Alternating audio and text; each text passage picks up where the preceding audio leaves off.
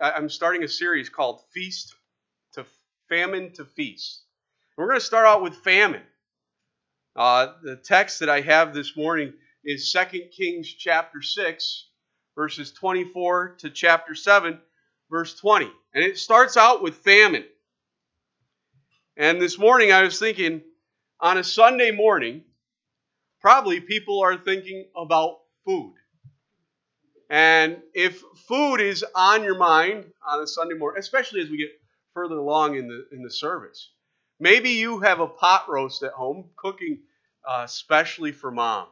And the closer we get to noon, the more it's going to smell pretty good. And you're going, okay, Pastor Scott, make sure you're done by noon because the roast is going to be done at 12:05. Or maybe you're looking to go out to Friendly's or Denny's afterwards, and your favorite meal is going to be there. You're going to have some good food, a ham maybe, or some fish, or I don't know what you'd like to have, a great big steak, and that just sounds pretty great.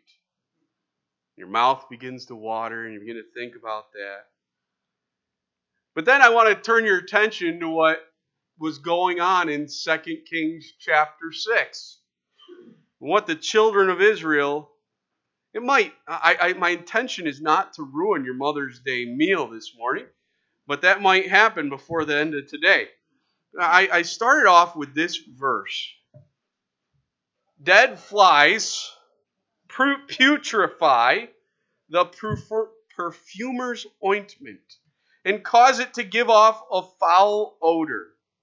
So does a little folly to one respected for wisdom and honor. I don't know about you, but maybe this is how you feel today. Ecclesiastes chapter 10 and verse 1. The people in 2 Kings chapter 6 can absolutely understand where you're coming from, because as they're living their life, things are not very good. The state that we have the children of Israel in is that they are under siege. They are surrounded by the full might of the Syrian king Ben-Hadad. And things are not good. They have been under siege for a long time, and things look desperate. And what I'd like to do as we begin this morning is read that passage of Scripture starting in 2 Kings chapter 6. And I'm going to begin reading in verse 24. It says, "And it happened after this that Ben-Hadad, king of Syria, gathered all his army and went up and besieged Samaria. And there was a great famine in Samaria, and indeed they besieged it until a donkey's head was sold for 80 shekels of silver, and 1/4 of a cab of dove droppings was for 5 shekels of silver. Then, as the king of Israel was passing by on the wall, a woman cried out to him, saying, 'Help, my king, my lord, O king.' And he said, 'If the Lord does not help you, where can I find help for you? From the threshing floor or from the winepress?' Then the king said to her, 'What is troubling you?' And she said, 'This woman said to me, Give your son, that we may eat him today, and we will eat my son tomorrow. So we boiled my son and ate him. And I said to her on the next day, Give your son, that we may eat him. But she has hidden her son.' Now it happened when the king heard the words of the woman, that he tore his clothes. And as he passed by on the wall, the people looked, and there underneath he had sackcloth on his body. Then he said, God do so to me, and more also, if the head of Elisha, the son of Shaphat, remains on him today." Not the most encouraging portion of Scripture to start out with on a Sunday morning, is it? But I hope that as you read that passage of Scripture, it began to make what you're going to have for lunch sound a whole lot better. I hope that you don't feel like you're in this depressed city. that you cannot relate to what the children of Israel are going through. And we're gonna take a look, and we're gonna stop at some of these places, and we're gonna see how this passage of Scripture takes a look at and looks at people who are in the midst of famine. Things are not going good for them, and we see where some of the problems lie. And we begin to look at what we can do to make a difference in our hearts. Let's pray this morning. God, I thank you that this morning, as we gathered around our breakfast table and as we look at our lunch coming up, we are not in the same state that you put the children of Israel in. All of a sudden, as we look at this passage of Scripture, we are thankful that our life is not as bad as theirs. And Lord, some of us in this room, we may have come here today discouraged. We might have come down and out. Lord, I pray that you'd help us to understand that God understands, that He's got a plan. And sometimes it's in the midst of the doldrums of life that we find your grace to be so powerful. I pray that you might work on our hearts this morning. I pray that you might take this passage of Scripture and help us to apply it to where we are. Bless us today in Jesus' name. Amen. As I read in Psalm 69, the Psalms are usually uplifting portions of Scripture, but when they are written by guys like David, David had terrible, awful times in his life. And I wonder if maybe Psalm 69 was a passage of Scripture that some of the children of Israel could have related to. In Psalm 69 and verse 1, it says, "Save me, O God, for the waters have come up to my neck. I sink in a deep mire where there is no standing. I have come into deep waters where the floods overflow me. I am weary with my crying. My throat is dry. My eyes fail while I wait for my God. Those who hate me without cause are more than the hairs of my head. They are mighty. Who would destroy me? Being my enemies wrongfully. Though I have stolen nothing, I still must restore it." As I think about what David went through, what the children of Israel have gone through, what many people go through, I spoke to someone this week that said, "I spent the whole morning crying."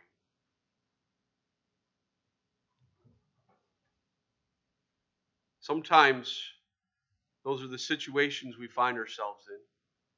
Sometimes life is not easy. Sometimes life is hard. The children of Israel and the people of the Bible can understand. The first thing I saw in here, as I look at the lack of food, was a donkey's head was sold for 80 shekels. That's $1,600. I don't even think a donkey's head is edible. I understand it is and it would be, but no, not something I want to do. I had pet horses, and I don't think I ever gotten to the point where one of them looked tasty, and that does not sound appealing at all. But imagine what state they were in. It gets worse. Because did you read and you probably read it, and you probably saw lunches were going to look really good after this, and you're going to wish you'd never read these words. It says dove's droppings were sold for 5 shekels, $100. Imagine taking your bird cage and scraping the bottom of it, and that's lunch, and you're so desperate, you would be willing to pay $100 for that. The NIV tried to fool us all by calling it seed pods. Nope. Dove's dung, right? Gross. Imagine that's the food that you have to eat. That's the situation that the children of Israel find themselves in. Yes. Seed pods. Yeah, a nice way of saying the reality that's there.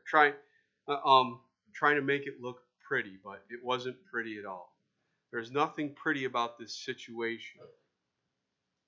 Death must have seemed real for these people. In order for those things to look tasty at all, I'm guessing that death at any moment must have seemed like it absolutely could be there. Their life was terrible. And so I went to 2 Corinthians chapter 4, and I'd like us to turn there also and to just contemplate this. In 2 Corinthians chapter 4, verses 7 and 8, it says, "But we have this treasure in earthen vessels, that the excellence of the power may be of God and not on us. For we are hard pressed on every side, yet not crushed. We are perplexed, but not in despair. Persecuted, but not forsaken. Struck down, but not destroyed. Always carrying about in the body the dying of the Lord Jesus, that the life of Jesus may be manifested in our body." And let's face it, today there are still people in very desperate situations. Things look awful on the outside, and doom and gloom may be something that feels very real. But when God is on your side, and that's part of the point of this whole story, you have hope. And as I read this passage of Scripture, I see and I notice a godless society, first of all. But then as we get into, and I'm kind of setting the stage here, as we get into weeks 2 and 3 and 4, we're going to see that when God steps in and He sends His man into the situation to make a difference, everything changes. And God has the power to make a difference in your life. It is a totally different thing to face trials and situations when you have God and you have the Holy Spirit helping you and being there for you than if you don't. I'm sure that for these people, the terror on the outside was very, very real. As they looked out of the walls in which they feel trapped, they had the Syrian army ready to kill them. It's not a pretty picture for the people living on the inside. They were without the necessities of life. And as I think about that, I ask you, trials are going to come. So no matter who you are sitting in this room, are you prepared for when the trials come in your life? Do you have the necessary tools and things you need to help you get through the trials and tribulations that are going to come? There are going to be lean times in your life. Struggles will come. And when they do, to who are you going to run to? Because the truth of the matter is that if Christ is not at the center of it and we don't have Him to rely on, we're going to be just like these people. And we began to see a lack of morals. Did you read that? I have never read Scripture and heard people groan as I read it, as we read that statement, "We will eat your son today, and tomorrow we'll boil mine." That broke everybody in this room's heart. I just thought about that. I planned this on Mother's Day.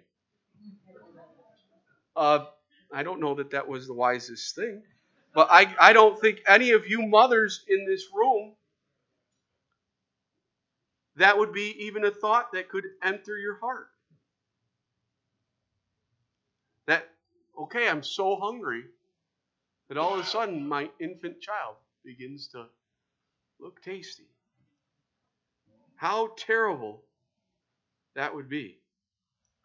My question I ask of you today is, who do you turn to when times get tough? Who do you run to when things are difficult?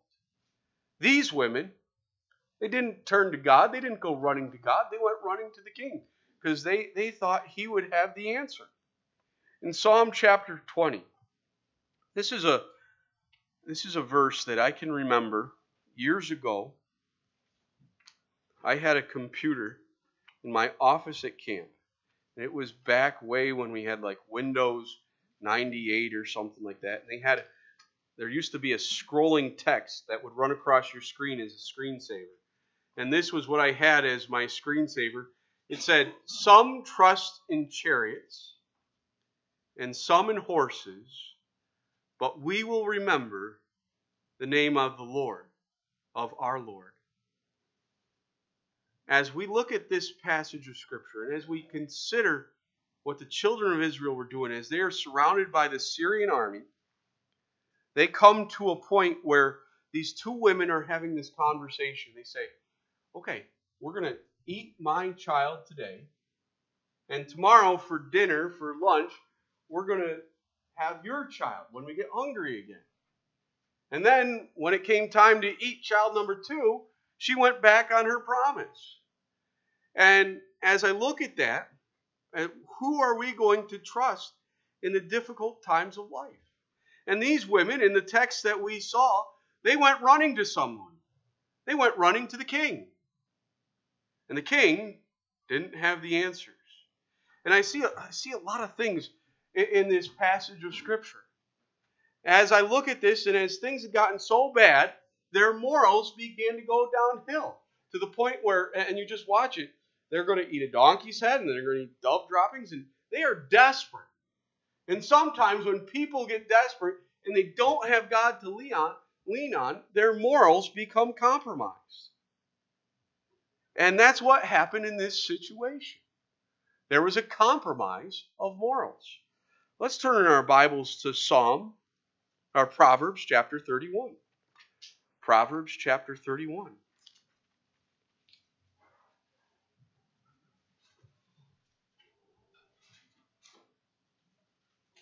In Proverbs chapter 31, verses 8 and 9, it says, "Open your mouth for the speechless, in the cause of all who are appointed to die. Open your mouth, judge righteously, and plead the cause of the poor and needy." We need someone to stand up for the things that are right. When trials come and God is not on your side and you don't have Him to lean on, you will begin to compromise your morals. Some of the ways I see that is I see a devaluation of human life. Notice in this story, the weak were the first to suffer. The children couldn't speak up for themselves, and that was the first person to be attacked. I look at this passage of Scripture and I see infanticide and cannibalism. They had a reason for doing it. They had run out of money. And today in our society, as I look, I see that human life is not appreciated. And we look at this story and it breaks our heart and we say, how could a society get to a place where this is okay? Where as soon as problems begin to come up, we don't see people running and falling on their knees before God, but we see them running to the king and saying, this is what's wrong, and we just see things going downhill so bad. And I know that maybe it might be a jump, but this is the way I feel in my heart, and I know many of you do too, as we compromise our morals, we begin to see things happen in our society. Abortion, euthanasia. Are we so different than the children of Israel, whose morals were compromised, whose things were heading down desperately and in a bad way? I put up a statement there. Darwinism will lead to death. We have a problem in this world. We have neglected the fact that God is the creator and the author of life. And I noticed, I showed a film in a science class this week called No Intelligence Allowed. And it was a satire put together by a group of Christian scientists who have this idea that intelligent life, intelligent design, the fact that God is the creator of life, is an important thing for us to understand. And as that gets silenced, there is a definite change in the moral thinking and the compromise of a society. And that's an important issue for us to understand. And as Christians, we need to speak up and we need to say something, or else our society is going to fall apart. And you look at, and as compromise happens, you can see step by step that this is the direction it will head. You don't believe me. You say, well, that's just something written in the Bible, and that was thousands of years ago, and that wasn't an educated society like we have today. You tell that to the Germans of the 1940s. Tell that to the Soviets that followed.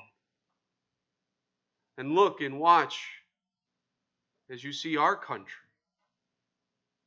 heading that direction. How long will it be before the stories that we read here become reality?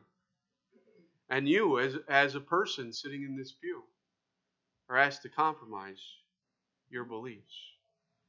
I found it very interesting as I was studying and as I was preparing for this, that it's found in Proverbs chapter 31, this passage of Scripture that I read to you this morning.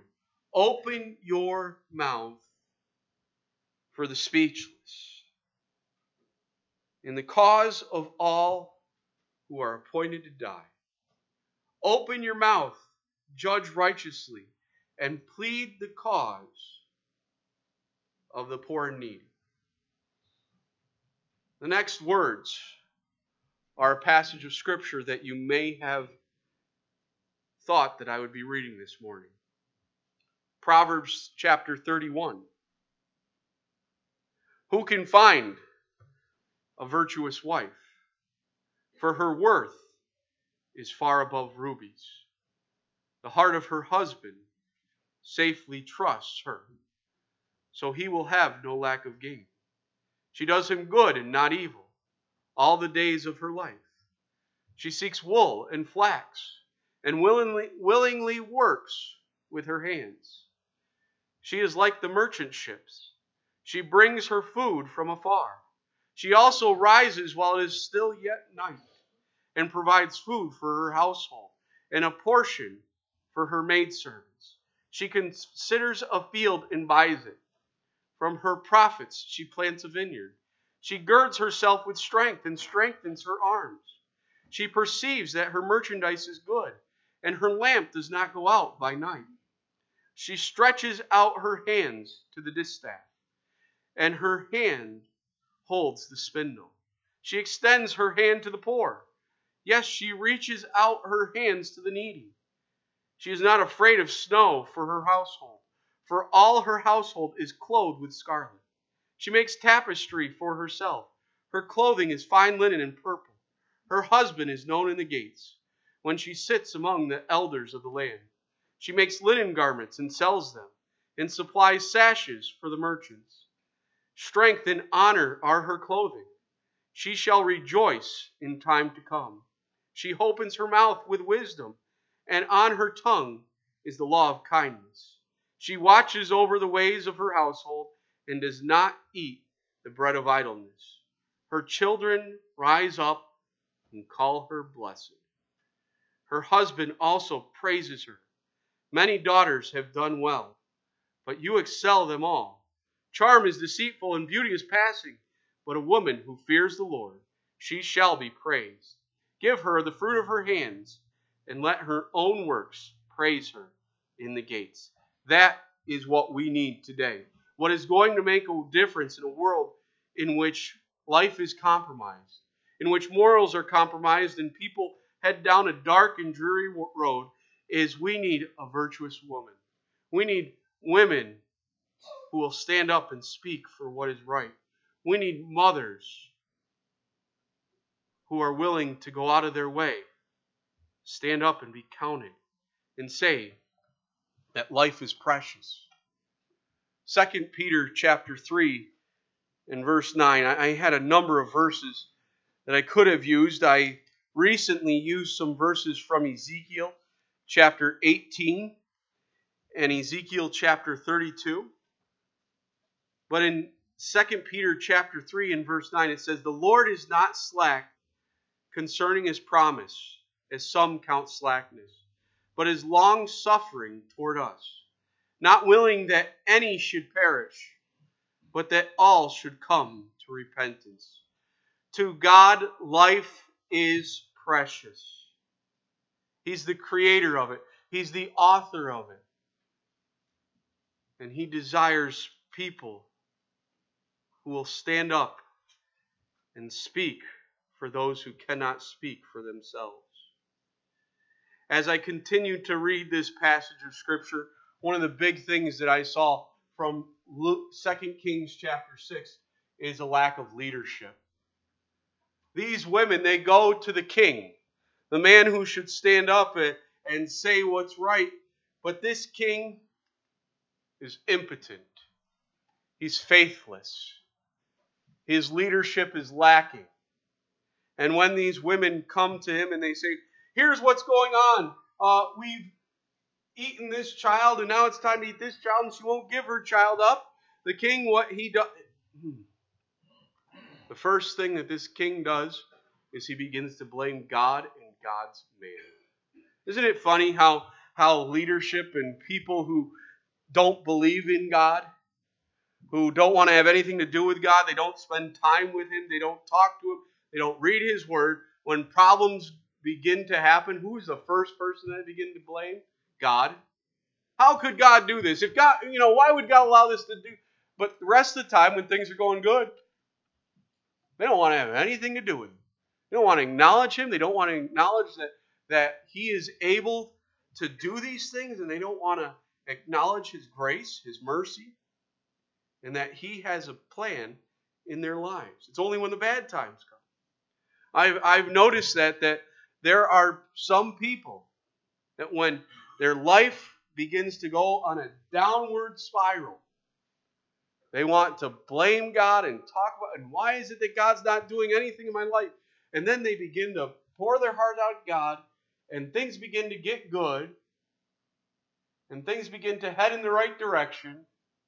And who do they forget about? God. Who don't they talk to anymore? God. The Bible begins to spend more time on the shelf because things are going good. And in this situation, I noticed as I read through 2 Kings chapter 6, something that I'd never seen before. I've read this and I've read this, but I wrote down here, the king wanted to maintain his dignity. If you read 2 Kings chapter 6 carefully, you're going to see him walking through the streets in his kingly apparel. And then he hears this story from the women, and he tears his clothes. And what's on underneath his clothes? The sackcloth. I never noticed that before until I was studying this. And as I look at that and I read that, I go, oh boy, this king wanted to look good on the outside, but on the inside, he knew that there were problems. He wanted everybody to see on the outside a measure of dignity in that he was in control.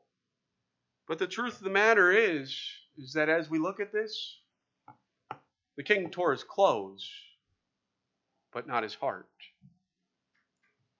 He felt sorry, but there was no change of heart.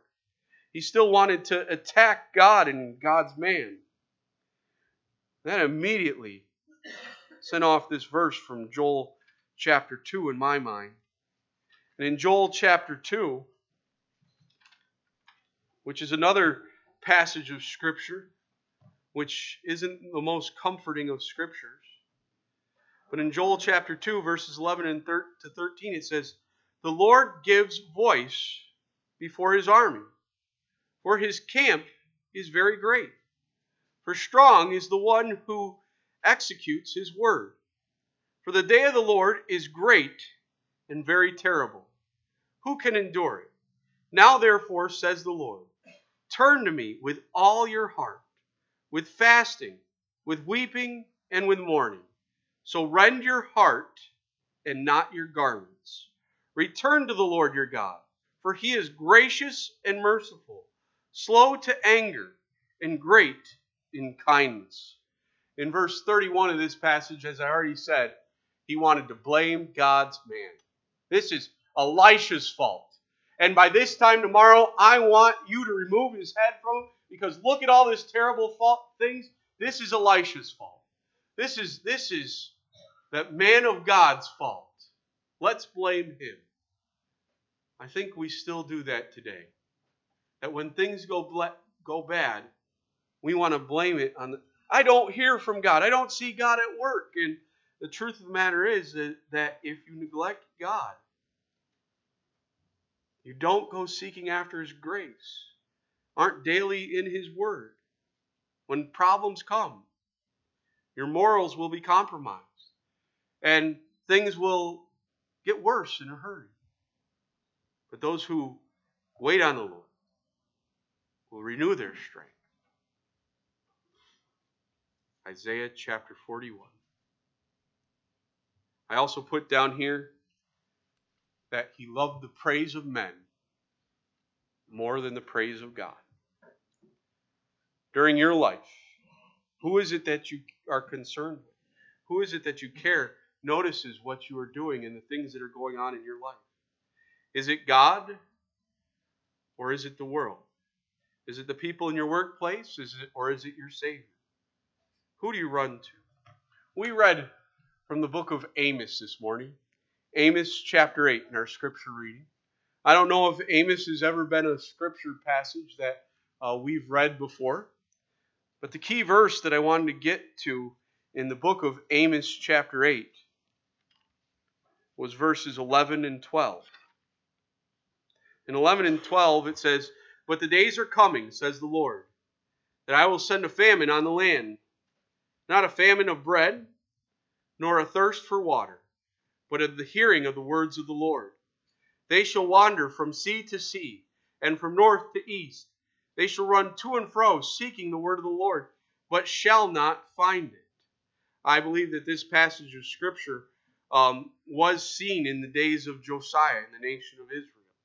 I believe that this is a day that the world will see again when the Word of God becomes illegal. But I want to talk about this in a very personal way. This book, it's going to get you through the hard times. It's going to be something that you need in your life every single day. In a couple of minutes, I'm going to say amen, and you are all going to head out the door, and you've got a wonderful meal waiting for you. And I hope you enjoy it. Maybe you're feeling hungry right now, and you're saying, okay, I can't wait to get to that restaurant, or I can't wait to get home to that roast. But I ask you today, this is what's really going to satisfy you. And if you're a poor, needy sinner, and things aren't heading in the right direction for you, you might not be looking forward to a donkey's head or dove droppings or this afternoon. But if this book has been on the shelf,